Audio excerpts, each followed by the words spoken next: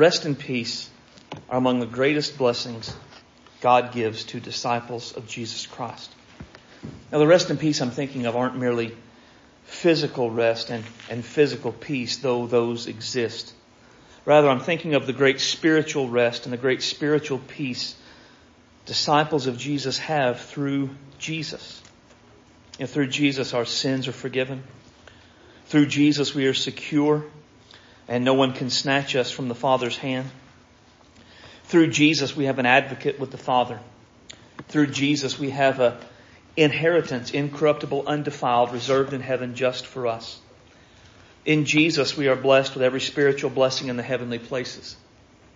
In Jesus, we have all things which pertain to life, to godliness. In Jesus, we have been given exceedingly great and precious promises. In Jesus, we know we're not alone because He will never leave us nor forsake us. In Jesus, we have been adopted as sons and daughters of God. In Jesus, we have a hope so great the sufferings of this life cannot be compared to it.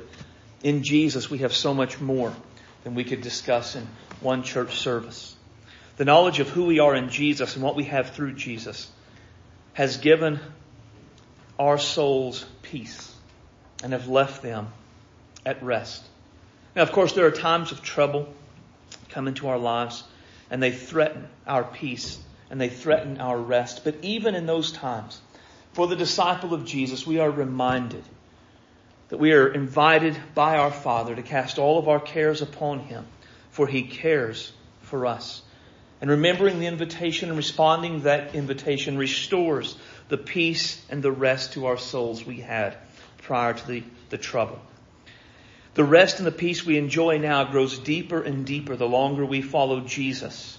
As the old song says, the longer I serve Him, the sweeter He grows. But as great as the rest and the peace is now and grows in this life, it is a mere taste of what is to come. There is a day when we will enter into His presence and we will receive the fullness of rest and the fullness of peace promised to us in Scripture. In that day, nothing will disturb our rest and nothing will disturb our peace in even the slightest of ways. There are great joys and great glories which await us as disciples of Jesus. This rest, this peace, these precious promises, this future of hope and glory, they're only for those who are believers in Jesus Christ, those who have repented of their sins, who have believed in Jesus. The reason for that is because Jesus is the Prince of Peace. Open your Bible to Isaiah 9, verses 1 through 7. It should be on page 523. And when you find that, I'm going to ask you to stand to honor the reading of God's Word.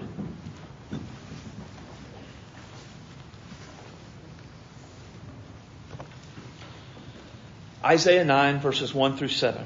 Nevertheless, the dimness shall not be as such as it was in her vexation, when at the first He lightly afflicted the land of Zebulun and the land of Naphtali, and afterward did more grievously afflict her by way of the sea beyond Jordan in Galilee of the nations.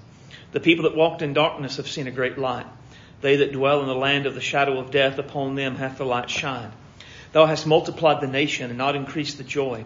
They joy before Thee according to the joy of harvest, as men rejoice when they divide the spoil. For when Thou hast broken the yoke of this burden, and the staff of his shoulder, the rod of his oppressor as in the day of Midian. For every battle of the warrior is with confused noise and garments rolled in blood. But this shall be with burning and fuel of fire. For unto us a child is born, unto us a son is given. And the government shall be upon his shoulder, and his name shall be called Wonderful Counselor, the Mighty God, the Everlasting Father, the Prince of Peace. Of the increase of His government and peace there shall be no end upon the throne of David and upon His kingdom, to order it and establish it with judgment and with justice from henceforth, even forever. The zeal of the Lord of hosts will perform this. The title of the message today is Jesus, the Prince of Peace. Let's pray. Heavenly Father, we love You today. You are great and awesome and worthy of our praise and worthy of our devotion. We come this morning and Lord, we crave the kind of peace Jesus can give us. Father, we know from Scripture this peace is meant to be ours. It is what is a part of what Jesus gives us when we come to Him. But Lord, we live in a world which does all it can to steal our peace. It does all it can to disturb our souls and keep them from being at rest in you. And Lord, we know you're greater than anything in this world, so realistically, nothing can steal our peace. Nothing can disturb our soul unless we let it. Today, strengthen us through your Spirit and your Word, so we would be strong in you and in the power of your might, and we could rest in you and have peace in you. Lord, I don't know what 2021 is going to bring. I just know that the chaos of this world is probably not going to get any better. I know that the news media, which is constantly trying to stir us up, is not going to change. I know that the politicians, which are constantly trying to stir us up, are not going to change. I know the constant, just odd things posted on social media that threaten to stir us up are not going to change. But that's okay, because you're not going to change either. Jesus is the same yesterday, today, and forever. He is the Prince of Peace, and He will be the Prince of Peace in our hearts and in our souls. So today we look to you. We cry out for your Spirit to come and take this word and make it living and active in our hearts. Make it to convict us where we need convicting. Make it to encourage us where we need encouraging. Make it to strengthen us where we need strengthening. Make it to give us at peace where we are filled with anxiety. Fill me today with your Holy Spirit and give me clarity of thought, clarity of peace, clarity of speech to speak your word in your ways for your glory. I don't want to be a hindrance in any way to what you want said or what you want done. Have your way in all of our hearts, all of our lives. We ask in Jesus' name for His sake. Amen. You may be seated. The people of Judah and Jerusalem were facing a severe crisis. They were about to be attacked by the Syrian kingdom and the northern kingdom of Israel. Now, for years, Syria and northern Israel had been bitter enemies. But the imminent threat of Assyria had caused them to form an alliance. Syria and northern Israel strongly encouraged Judah to join the alliance, but they refused. So Syria and northern Israel formed their alliance to attack Judah with the purpose of either beating them into submission so the king would join them, or to conquer the king and put a puppet king in his place who would join in their group, in their coalition. Everything for Judah and Jerusalem looked hopeless. There was a spirit of anguish and distress gripping the hearts of the people. They were living in a war-torn nation. They felt completely helpless. Most of the nation had already fallen to the Assyrians, who were sweeping across the nation, conquering everything in sight. This was a dark, dismal, hopeless day for the people of Israel. But in the midst of this, Isaiah sees a day when God would lift the people out of the darkness and out of the despair by sending His Messiah. To the people of Israel, Isaiah 9 was a shining message of hope and an agonizing despair of the world. Now, of course, the message about the Messiah in verse 6 is our primary focus for this study. Now, it starts off in Isaiah 9 and 6, "For unto us a child is born, for unto us a son is given." Those phrases are significant. For unto us is a reminder Jesus' coming was for our benefit. He came for us. And the idea of Jesus being a son given, or the Messiah being a son given, is reminiscent of John 3:16. Where God so loved the world that He gave His only begotten Son. Also, it probably ties back to Isaiah 7 and 14, where God promised to give a sign of a virgin conceiving, bearing a son, who would be called Emmanuel, which means God with us. Matthew 1, of course, tells us this was fulfilled in the life and the birth of Jesus. Jesus is the Messiah, who was a child born and a son given, to give us light in our darkness, joy in our misery, peace in our conflict. And He would do this in part by fulfilling the names given to Him in Isaiah 9:6. We've talked about Wonderful Counselor, the Mighty God, the Everlasting Father. Today, we finish by saying Jesus is the Prince of Peace. Now, the idea of Jesus being the Prince of Peace means He is the source of peace. Peace flows out of Jesus. Peace is secured by Jesus. And this peace is as sure as Jesus Himself. Now, when we look at the idea of peace in connection with Jesus in the New Testament, I think we find three aspects of the peace Jesus gives us. One is the peace the kingdom of God will bring into the world. One of the ways we see brokenness in our world is through the war and the violence, constantly on the news. The news continually reminds us of violence and war in faraway places, but as Christmas in Nashville reminded us, it's not just in faraway places. Even in our own country and in our own streets, there is violence, there is war, there is anger, there is hatred, there is murder. And these things will always be so long as we live in this life. But the day is coming when these things will no longer be a part of life because Jesus is the Prince of Peace. It says earlier in verse 6 that the government would be upon His shoulder. Then in verse 7 it says, of the increase of His government and peace there shall be no end upon the throne of David and upon His kingdom, to order it, to establish it with judgment, justice from henceforth, even forever. The zeal of the Lord of hosts will secure this, will perform this.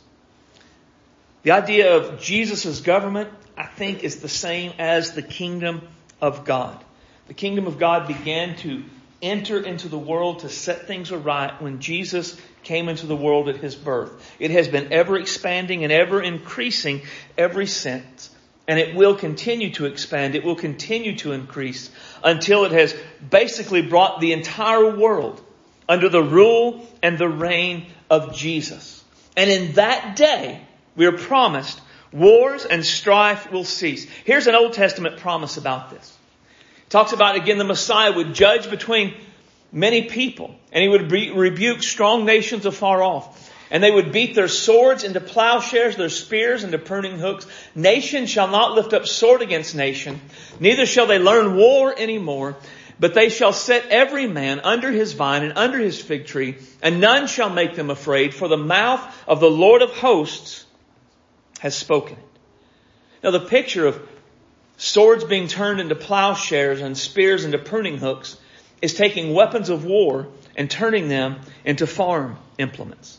The reason is because peace has been brought to such an extent there is no longer a need for war. There will no longer be war. There is no longer a need for weapons for nation to rise against nation. But I don't think it's just weapons of warfare. I think it's weapons of any sort, because notice what it goes on to say. And there shall be none to make them afraid. So there'll be no need for weapons because there'll be peace and no war. But not only will there not be any need for weapons of war, there won't be need for personal weapons.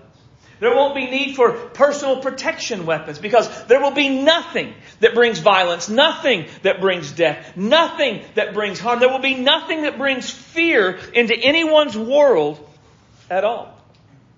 Now, in our day, where there is such violence, where there is such war, and where it is so common that it's not even often reported unless it is significant, we have a hard time imagining a day like that. We have a hard time imagining this sort of peace. For many in here, you have never lived in a time when the United States was not at war. You have not been alive at a time when the United States was not an invading nation fighting against aggressors. So your whole life, you have lived with war. It has always been on the news. It has always been there. For those of us who are older, we may have lived at times where the United States wasn't at war, but we have never seen a time where there weren't wars.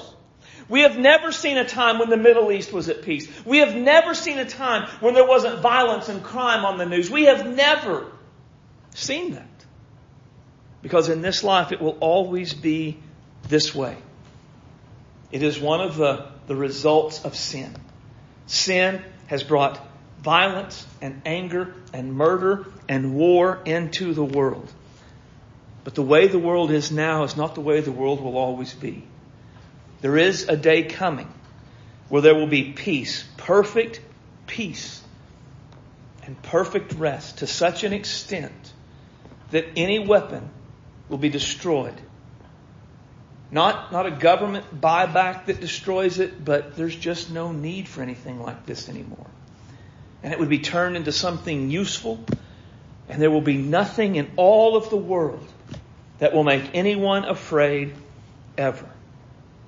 And this is sure because Jesus is the Prince of Peace, who will usher in this peace and this rest into the world.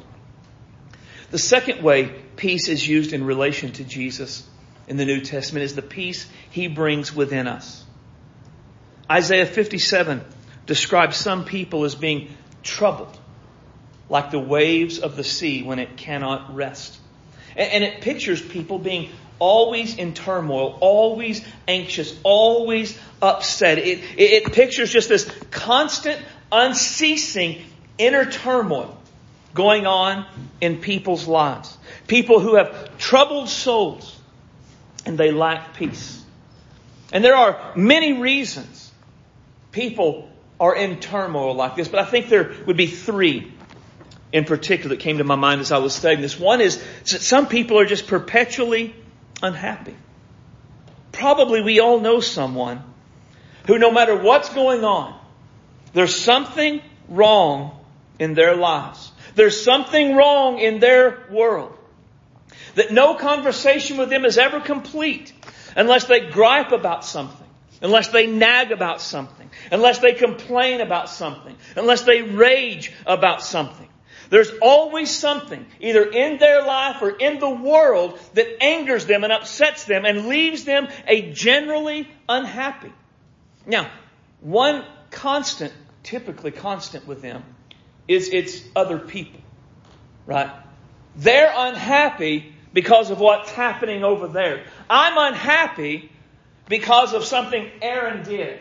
I'm unhappy because of something Gerald has done. I'm unhappy because of the Democrats. Or I'm unhappy because of the Republicans. I'm unhappy because of Congress or the news media. But what's going on out there has made me unhappy, and I'm always unhappy because there's always something out there to be unhappy about.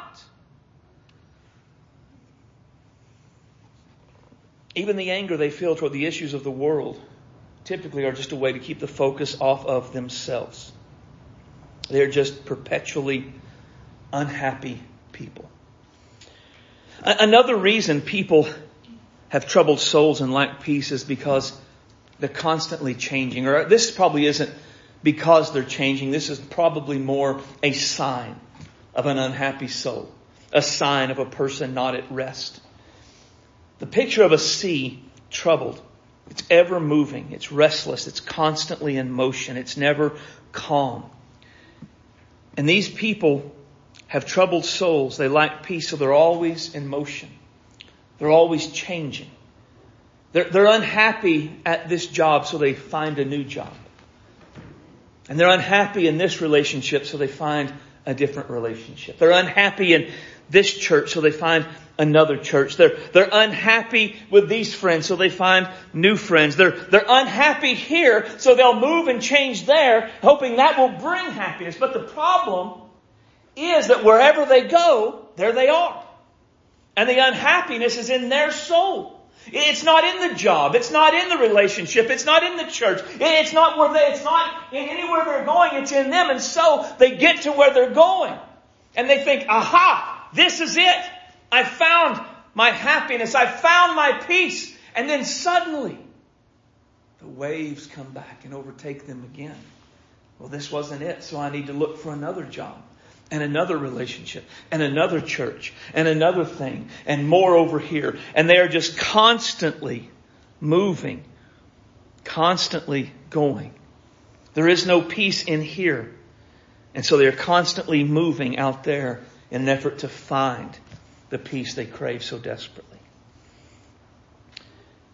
And then those who have troubled souls and lack peace, they are always anxious.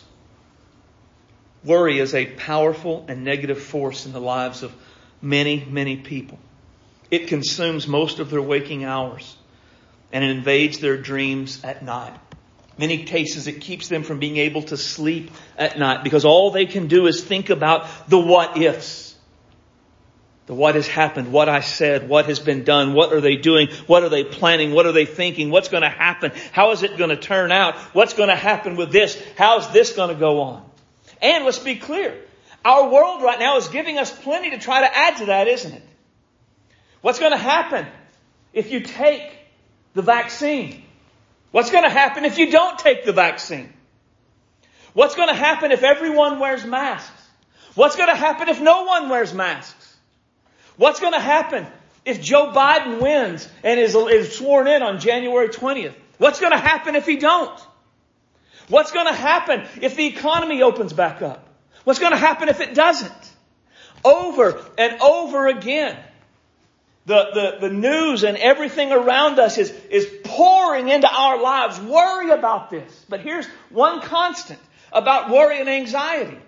We can't do anything about it. Can our worrying cause anything to happen with the election? No, it's out of our hands. We've done our part. Whatever's going to happen, it's going to happen. We can't change it. Is the vaccine going to make us immune, or is it going to turn us into X-Men or zombies? We don't know, and we can't do anything about it. There's nothing we can do about the things we worry about. We just stay up and we worry. We can't undo any of our mistakes in the past, so our worry about those is worthless. We can't change anything that's happening in the future, so our worry about that is worthless. The things that the government is doing, our worry about that does not concern them. Our worry affects only us and probably our immediate family, who we make miserable in the process of being anxious and worried.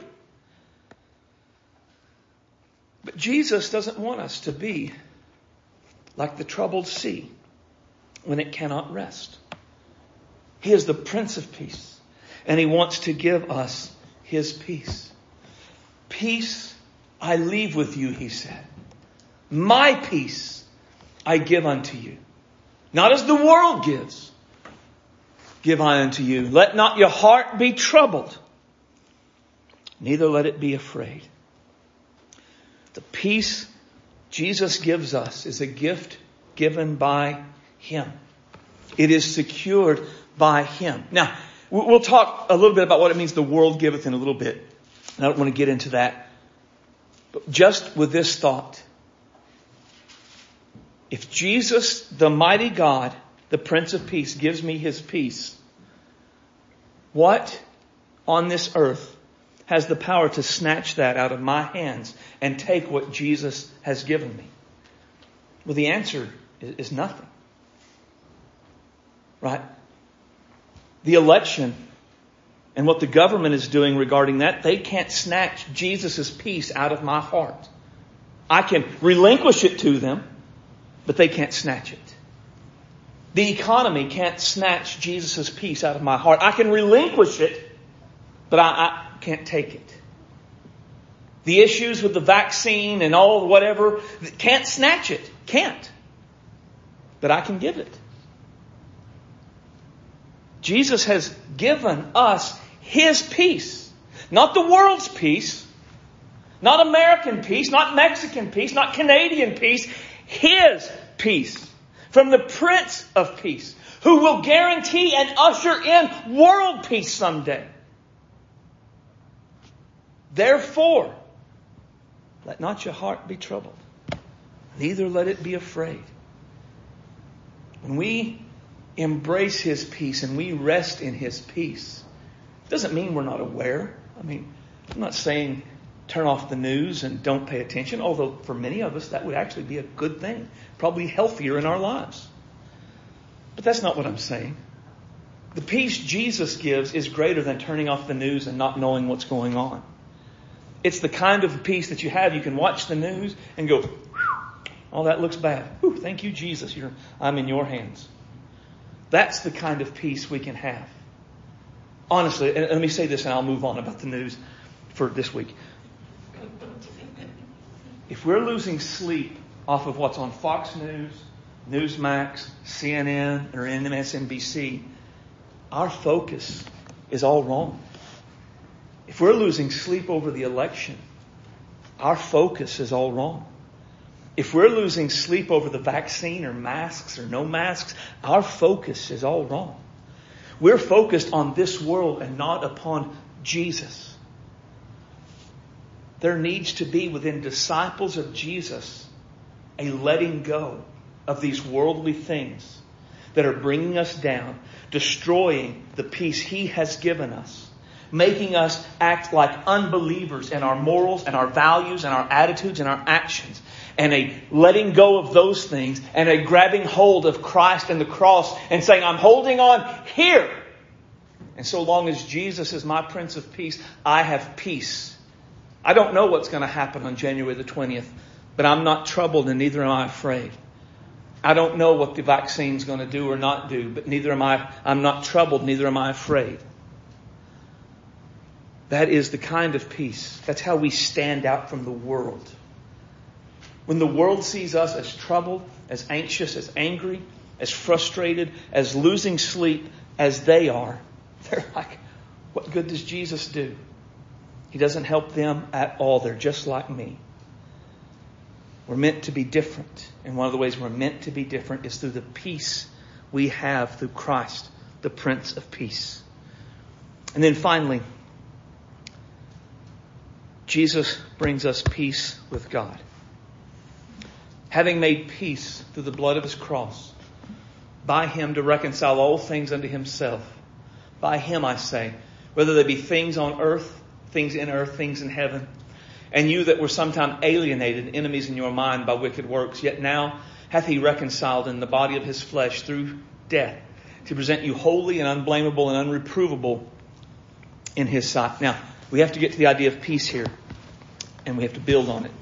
He made peace, but notice what it means by peace. It doesn't mean He gave us peace like the peace we were just talking about. That's not the point here. In this case, it means something else. Because notice it says, and you that were sometime what? Alienated and enemies in your mind by wicked works. So here's the key. Before we came to Jesus, we were alienated from God, separated from Him. But not only were we separated from Him, alienated from Him, we were enemies. We lived as though we were His enemies. Now, you might say, well, that's a bit much, because I think for me, I was raised in church. I can't remember a time when we didn't go to even a Free Will Baptist church. I would not say there was ever a moment in my life where I thought of myself as an enemy of God. And yet, the Bible says when I was alienated from Christ, I was an enemy in my mind by wicked works. So we could say, well, surely the Bible's, that's hyperbole, right? It's just it's an exaggeration to make a point.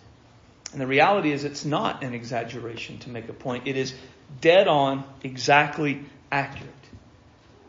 So now we wonder, well, how is that not a bit much? I can see people who are followers of other religions that persecute Christians, enemies, sure. But how about just people who are alienated and just not living for Jesus? How are they enemies? That's an overstatement, surely, but it's not. And here's why. 2 reasons. First, Jesus is Lord. He is the King of Kings. He is the Lord of Lords. He is the King and the ruler over all creation. Through His existence, through His death, through His resurrection, He has the right to rule. Now, part of having the right to rule is the right to say what is right and what is wrong.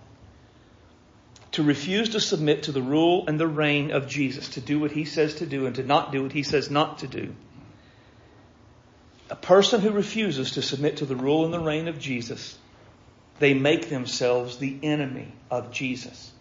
Or really, they make themselves the enemy of the kingdom of God and of the ruler of this kingdom. Think about it in terms of a nation. In America, there's an FBI's most wanted list. Why do people get on this list? The person at the top of the list is often called public enemy number 1. Why? What have they done to make themselves public enemy number 1? Well, they have rejected the rule of laws we have in America. They have made themselves an enemy of the people and an enemy of the state. And that makes them an enemy of the nation. That's why they are public enemy number one. This is exactly what those who refuse to submit to the rule and the reign of Jesus do. In essence, they say, no one will rule over me, not even Jesus. And in doing this, they are declaring their hostilities toward him. They are telling the king, you're not my king. Hashtag not my king. And they're in rebellion against the king and the kingdom. And they make themselves his enemy. Secondly, Jesus died for their salvation.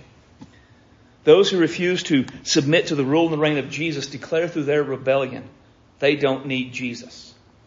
They declare his death in their place a stupid waste of time. Let me put it in people terms. If your child sacrificed their life to save another, and later that person mocked the idea of the sacrifice your child made on their behalf, acted as though they were fine and didn't really need that and they could have taken care of it on their own, how would you feel? Well, isn't it likely God the Father feels pretty much the same way? When we declare we do not need Jesus, we are rejecting his death and we're saying it wasn't needed for me. We are telling God the Father, I had it on my own. I could have done it. A rejection of Jesus' reign over our lives is a rejection of his death in our place. And this rejection leads us to a place of hostilities with God. So there we were, alienated and enemies in our mind by our wicked works. But something happened. Jesus was born in Bethlehem. And he wasn't just a kid. He was the Messiah, the mighty God, the everlasting Father, the wonderful Counselor, and the Prince of Peace. And he came to make sure peace could be had between the parties who were at enmity. Now, in a wartime situation, peace between opposite sides comes in one of two ways. They negotiate peace is one. So what happens is both sides are tired of fighting. Both sides are equal and comparable in power, and they sit down at the table and they say, okay, I'll stop if you stop, and you stop that and I'll stop this, and they negotiate. And in negotiation, there are agreements made, there are concessions made by both parties to ensure everyone is either happy or at least the same kind of unhappy. But again, that happens when they are of basically equal power. Another way war is ended is when one of the combatants deals a blow so powerful, it lets the other know they have no chance at victory, or it breaks their spirit to fight any longer, and they unconditionally surrender. In an unconditional surrender, the defeated combatant agrees without any conditions to whatever terms the victor offers. The fighting of World War II had gone on for years between the Axis and the Allies, and it seemed as though it would continue for many more years because of the Japanese refusal to surrender. But something happened. August 1945, America for the first time in warfare deployed the atomic bomb. On August 6, 1945, Hiroshima was bombed. On August 9, 1945, Nagasaki was bombed. And Japan surrendered August the 14th, 1945, ending World War II.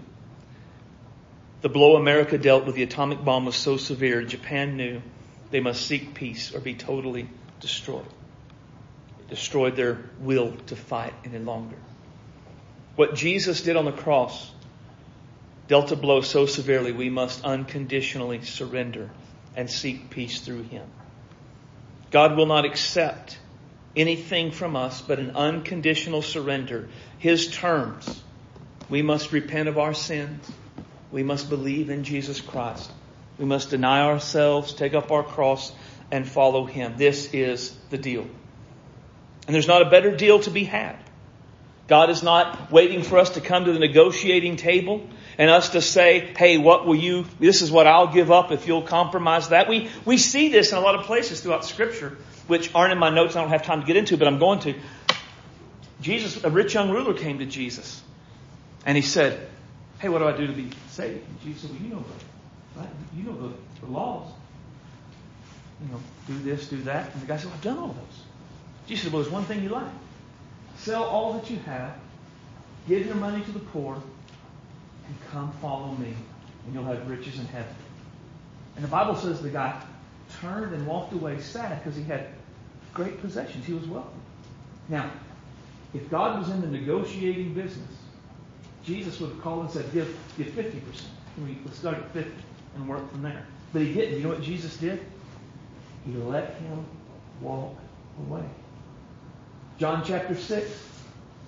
Jesus says to be his disciple, we've got to eat his flesh and drink his blood. A lot of the crowd hear him and they go, it's crazy talk. That's a hard saying. Who can hear it? He says, that offends you? And they said, yeah. And they turned and they walked away. And you know what he did? He looked at his 12 who were left and he said, are y'all going with him or are y'all going to stay with me? He didn't negotiate with the crowd that left at all. His conditions were set. And his conditions are still set today. Through his death on the cross, he calls us to repent of our sins, to believe in Jesus, to deny ourselves, take up our cross and follow him. And in the process, we are brought to peace with God. We are reconciled with God. We are made children of God. We are made holy and unblameable and unreprovable in his sight. And we change sides. We go from being a part of the kingdom of darkness to become a part of the kingdom of light. Only Jesus, the Prince of Peace, can do this in our hearts and in our lives. Jesus is the Prince of Peace who brought peace through his death and his resurrection and has made peace between us and God. Now, the world offers many sources of peace. Financial security, success, politics, good health, stability, or comfort. But 2020 has done a good job of showing us the problem with these sources of peace. They're fragile. They're easily lost. They're easily upended. How many people in 2020 have lost their financial security? And if their peace was in that, they've lost their peace. How many people in 2020 have lost their success? Their businesses are down. And if their peace was in that, they've lost their peace. How many people found peace in their political party and are now at a loss for peace because both parties are in chaos? How many people have found peace in their good health, have lost their peace in 2020? How many people have looked for peace through their stability or their comfort and now are at a loss for peace because life is anything but stable and comfortable right now? The world's sources of peace are all unstable and they all fluctuate. And so our peace will fluctuate up and down as the things happen. Because again, as 2020 has showed us, just because we're fine today doesn't mean we won't lose our health tomorrow. Just because we have a job today doesn't mean we'll have a job tomorrow. Just because our party was in power doesn't mean the next election is going to go our way. Any of these things can happen, and if our peace is built upon them, we will lose our peace until the problems are fixed. And until the problems are fixed, there will be no peace in our lives. Jesus is the Prince of Peace, who is the source of our peace, who is very different than this. He is the same yesterday, today, and forever. The peace he gives is the peace he gives. It doesn't matter what the circumstances are. We can have the peace of people who are sitting with him on a hillside, or we can have the peace of men who are singing and praising God in a prison. We can have the peace of those who left beatings in the name of Jesus, singing and rejoicing that they were counted worthy to suffer in his name. We can have the peace of the Tyndales who praised God as they were burned alive. We can have the peace of the Polycarps who proclaimed the goodness of God as they were burned and then stabbed.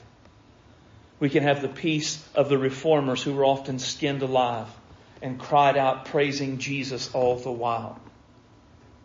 Those are real stories of things that really happened. And that is the kind of peace our Jesus, our Prince of Peace, can give us. And I don't know what 2021 holds, but I know we must be secure in Christ. We must be rooted in Him and fixed upon Him to have peace for whatever this next year is going to bring. We can have this kind of peace, but it is only found through Jesus Christ. It is only found through repenting of our sins and believing in Him, fixing our thoughts upon Him, and living in fellowship with Him. Everything rises and falls on our connection to Jesus. Let's stand with our heads bowed and eyes closed as our musicians come forward.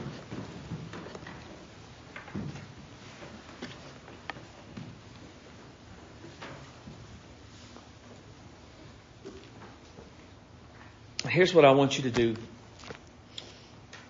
If you came in here today stressed out and beat down, and you need the peace of God to guard your heart, I want you to raise your hand. It's a way to acknowledge.